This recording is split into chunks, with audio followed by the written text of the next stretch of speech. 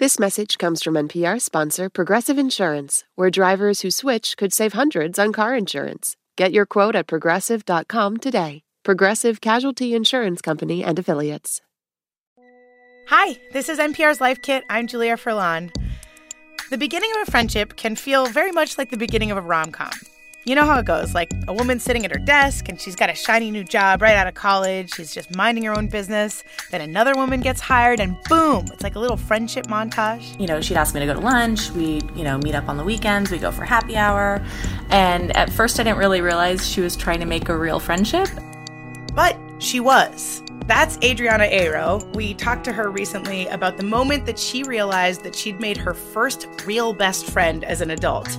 You know, in the great before times when you could just, go out to dinner with someone without a single care in the world. We were going to get together for dinner, and we both were living in the suburbs of San Francisco at the time, and nobody really wanted to come as far south as my suburb, and she was like, oh, no, you like that restaurant? I'll come down. And I was like, really? You're going to come all the way down here and visit me? And she was like, yeah, no problem. I'll just get in the car. I was like, oh.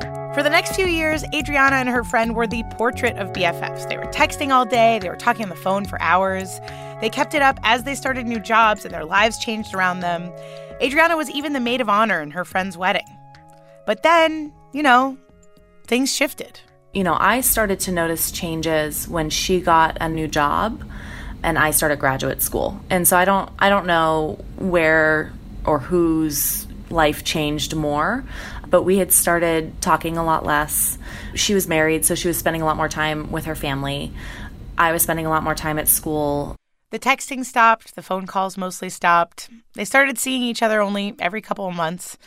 Then Adriana did something that I consider incredibly brave. I asked her if we could get together and talk about our friendship a couple years ago, and that was a lot harder than I thought.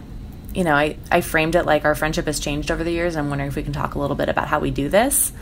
And it was a really awkward meal together.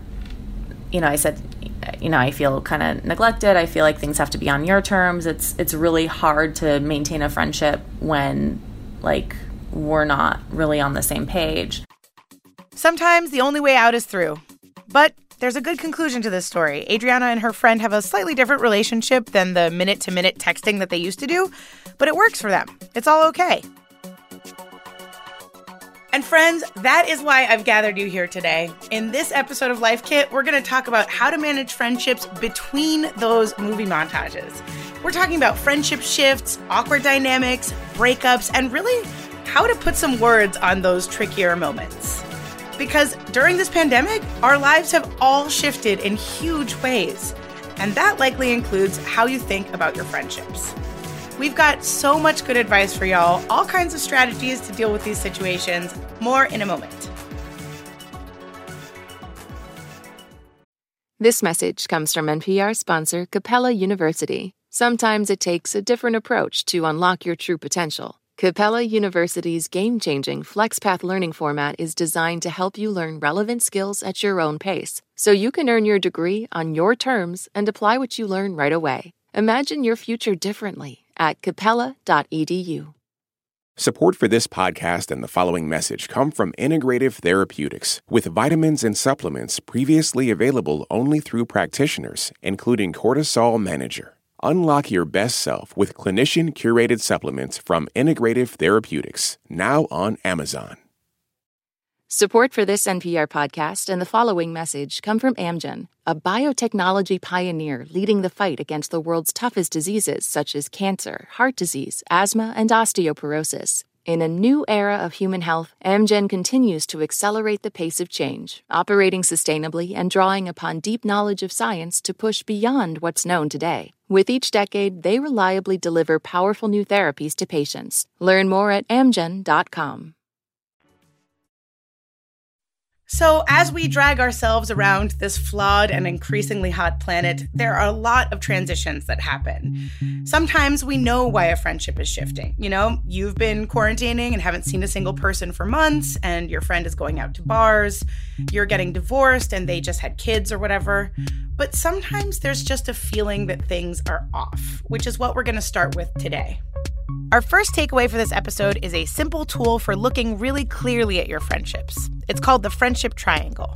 the way that it works is if you imagine a triangle, the bottom of the triangle is positivity, and then the two sides of the triangle are consistency and vulnerability. That's my friend Rachel Miller, who has a wonderful book called The Art of Showing Up: How to Be There for Yourself and Other People. The triangle concept that Rachel's talking about is an idea from an author and friendship expert named Shasta Nelson about what makes a close friend close. So let's break down the friendship triangle concept, okay?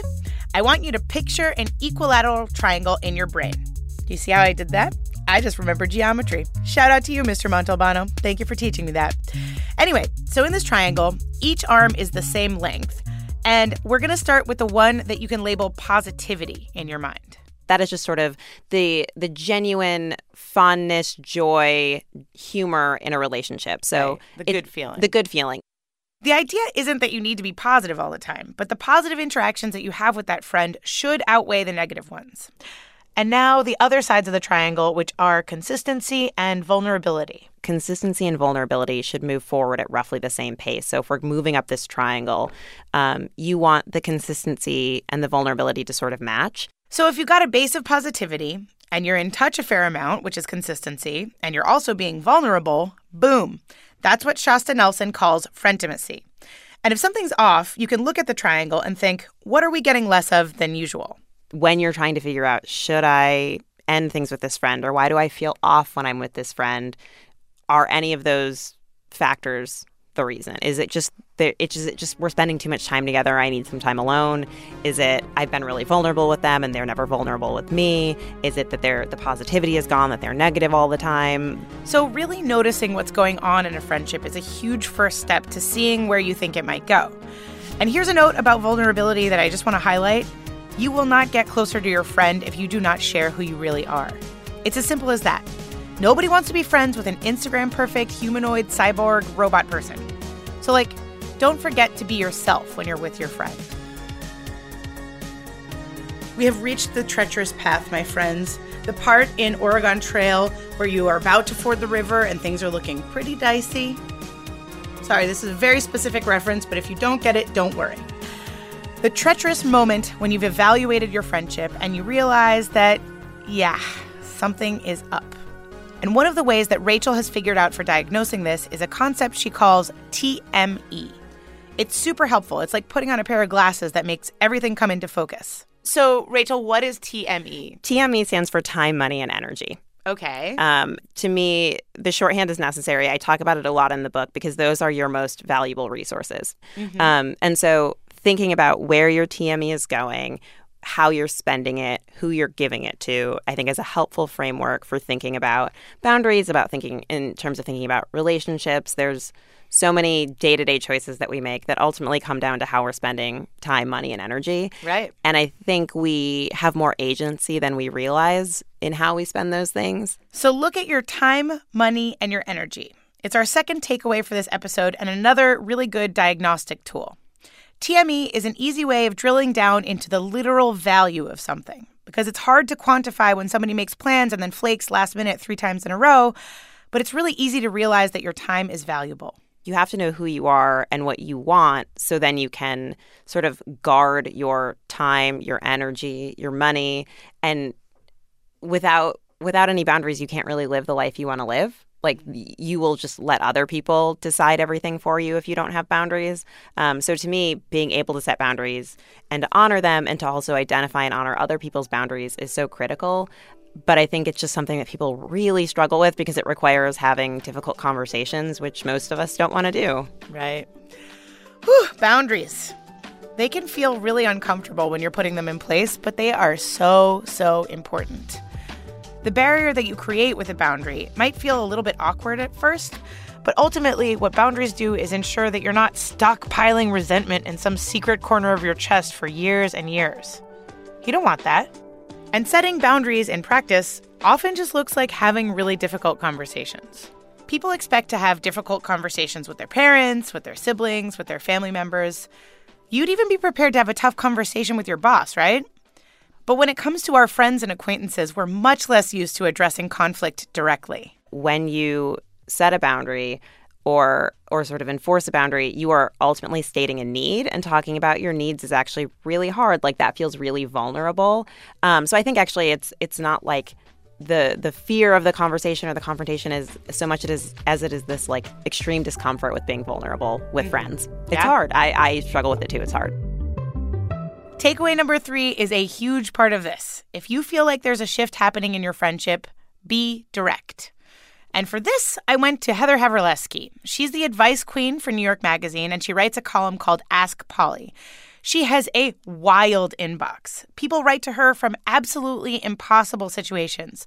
There are bad boyfriends, there are oppressive jobs. There is even an incredible story about a woman whose mother-in-law was poisoning her with mushrooms. You got to Google that one. But there's one type of letter that Heather says is a real punch in the gut.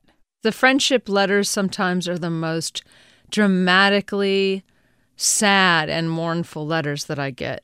But no matter what the friendship situation is, Heather says that starting from a place of honesty is absolutely vital. Ask for exactly what you need. And sometimes it can be healing. I hate the word healing, but sometimes it can be very healing to just say, to actually think of something you need. Take a bad friend, a so-called bad friend, right? Think of some small thing that would make you feel good if they did it for you. Not like, go run and get me a sandwich.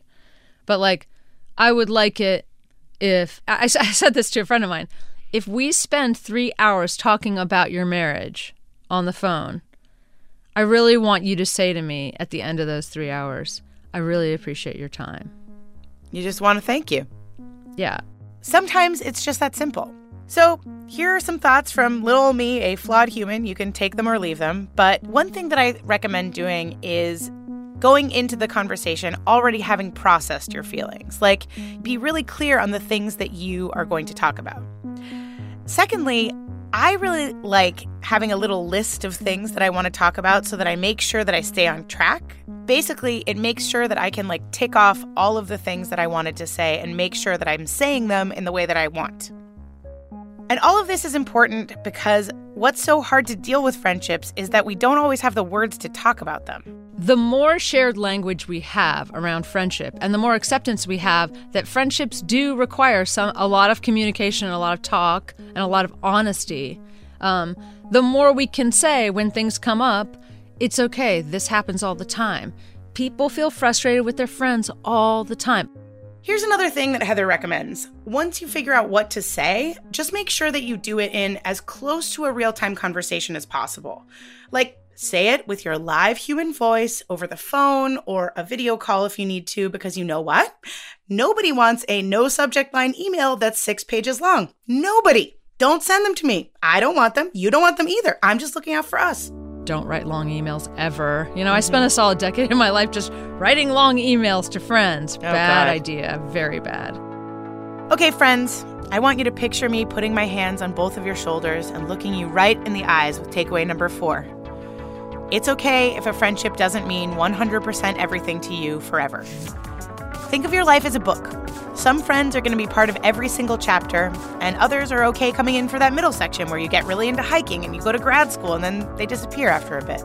I think sometimes we only think about these kind of close, lifelong friendships as being true friendships, but there are lots of people that come and go, and we have relationships at different times that really serve important purposes for us. That's Catherine Bagwell, who's a professor of psychology at Emory University who studies friendships. She says it's okay if you have a friend for a particular moment who doesn't stick around for the entire rest of your life. It doesn't mean you failed. This idea has been around for a long time. I mean, like ancient history.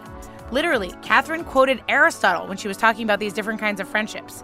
And our old buddy, Mr. Aristotes McGoats, talked about these friendships of virtue, which are the ones that are like your every chapter BFF people. And then he talked about these other friendships. He talks about this friendship of utility. Basically, you're in it kind of for the benefits that you receive from the other person. You enjoy it, but that's about the extent of it. Like your work friend that you used to get lunch with all the time at that one job can just be that work friend. They don't need to also pick you up at the airport and then be the maid of honor in your wedding. It's not possible to be best friends with everybody, and that's fine. The benefit of having people come in and out of your life at various times is that you have a broader range of people in your life who aren't necessarily always doing the exact same thing that you're doing. Rachel is super smart about this. So to kind of use the example of a friend who just had a new baby, if they need a last-minute babysitter on a Saturday night, the right person to call probably isn't their other friend who just had a baby, because that person is probably on a really strict schedule. The right person to call is me, who doesn't have any kids and would love to come over and watch the baby. Right. Or it might be somebody who's an empty nester and would love it. Or it might be somebody who just graduated from college. So I think there's real value in having people in your life who are at different life stages. And in COVID times, people are reaching out to networks that they really hadn't tapped into before. You know, neighbors potting up with neighbors. We've got intergenerational living. I think we're all trying to figure out new ways to live in this world. And of course, as you're navigating friendship transitions, you might have a few awkward conversations, right? Remember Adriana at the top? But Catherine says that that's okay. To hold on to friendships, you might have to get used to a little bit of conflict. In fact, there's research suggesting that it's not the amount of conflict that maybe differentiates friends and other relationships, but how we resolve that conflict, that we are better at resolving conflict with our close friends. So I would say that, conflict in and of itself is not something that is necessarily a marker of a bad relationship.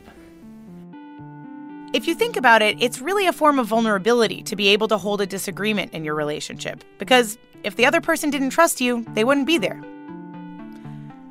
Okay, friends, it's time to talk about the thing that a lot of people experience, but not too many people talk about: the friendship breakup. It's actually a tough concept. I've experienced friend breakups that hurt just incredibly badly, but there's no real structure for how to process them. It's not like you got to file some paperwork, And a lot of times this can just be a gentle fade out, where all of a sudden that one friend who you used to be super close with just isn't in your life anymore. But other times you might realize that a friendship is really depleting you. In situations like that, Rachel Miller is extremely metal about her advice on friendship breakups. Like, pedal to the metal, leather jacket, Sandy at the end of Grease walking in stilettos, hardcore. I think you should break up with a friend like you would break up with a partner. Okay.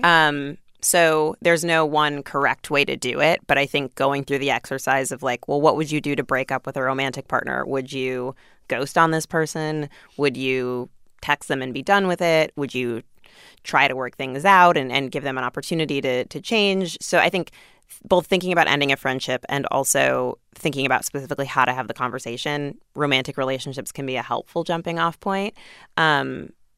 So from there, let's say you've decided you want to break up with a friend. I think the big thing is that you should actually say the words either, I need to break up with this friendship, or I need to end this friendship. I think you need to be really clear about what is happening. If you are cringing so hard that your shoulders are at your ears just thinking about having that conversation, you are not alone, friends. That level of vulnerability really knocks the wind out of me. I'm afraid of conflict. I think a lot of people are. But this is our fifth takeaway for this show. If you're going to end a friendship, do it with a lot of intent and care. It's really brave.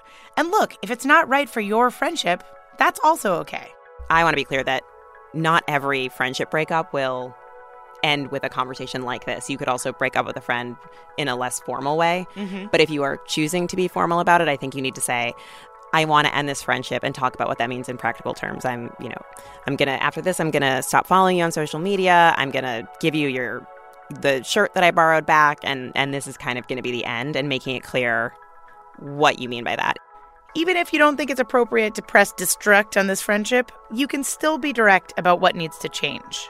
If it is less of a breakup and more of a gentle downgrade in the closeness of the friendship, right, you should say that too. Like, I don't want to be we can't talk every day. Like, I need a little bit.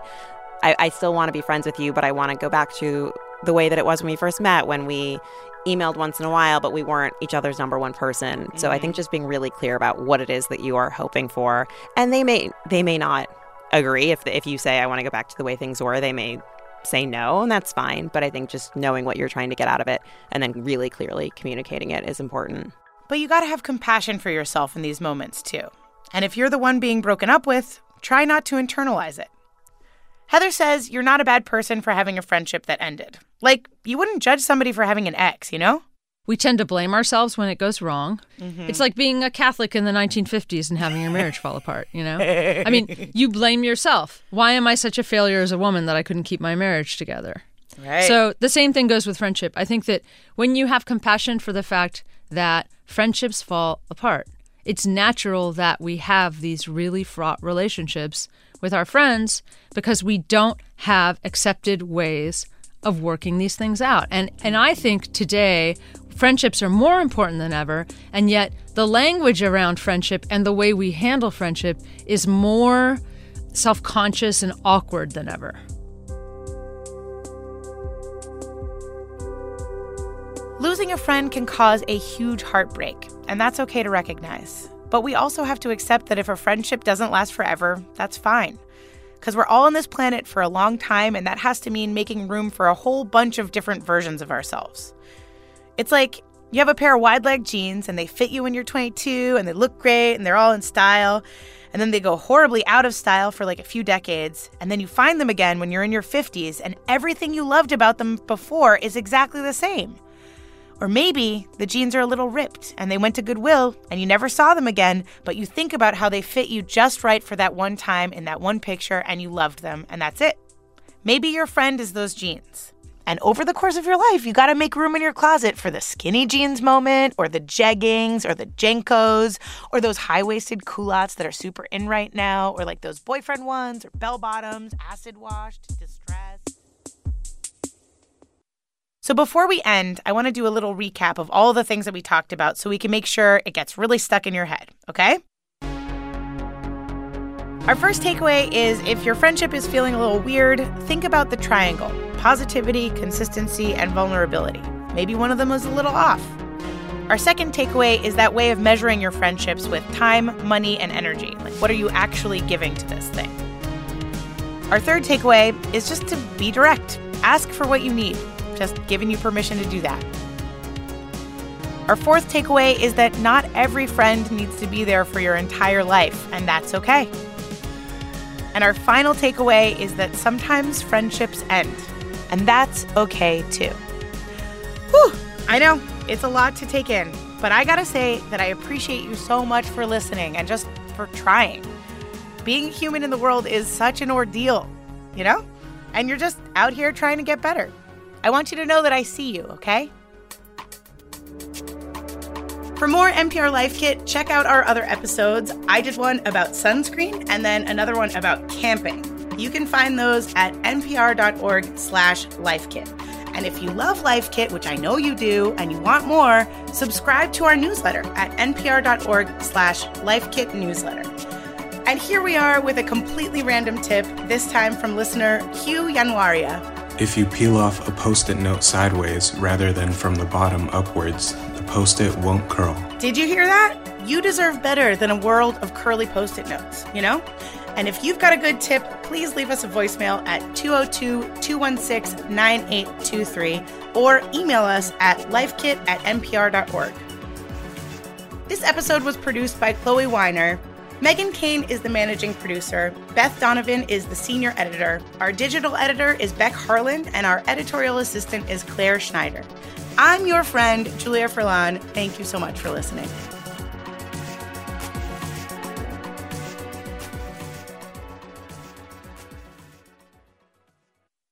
This message comes from NPR sponsor Shopify, the global commerce platform that helps you sell and show up exactly the way you want to. Customize your online store to your style. Sign up for a $1 per month trial period at shopify.com/NPR. This message comes from NPR sponsor Capella University. With Capella's FlexPath learning format, you can earn your degree online at your own pace and get support from people who care about your success. Imagine your future differently at capella.edu. Summer is for going to the movie theater because it's too hot to stay home. It's for driving with the windows down, listening to your favorite music. It's for stretching out while you're on vacation to gobble up a TV show. For a guide to some of the TV, movies, and music we are most excited about this summer, listen to the Pop Culture Happy Hour podcast from NPR.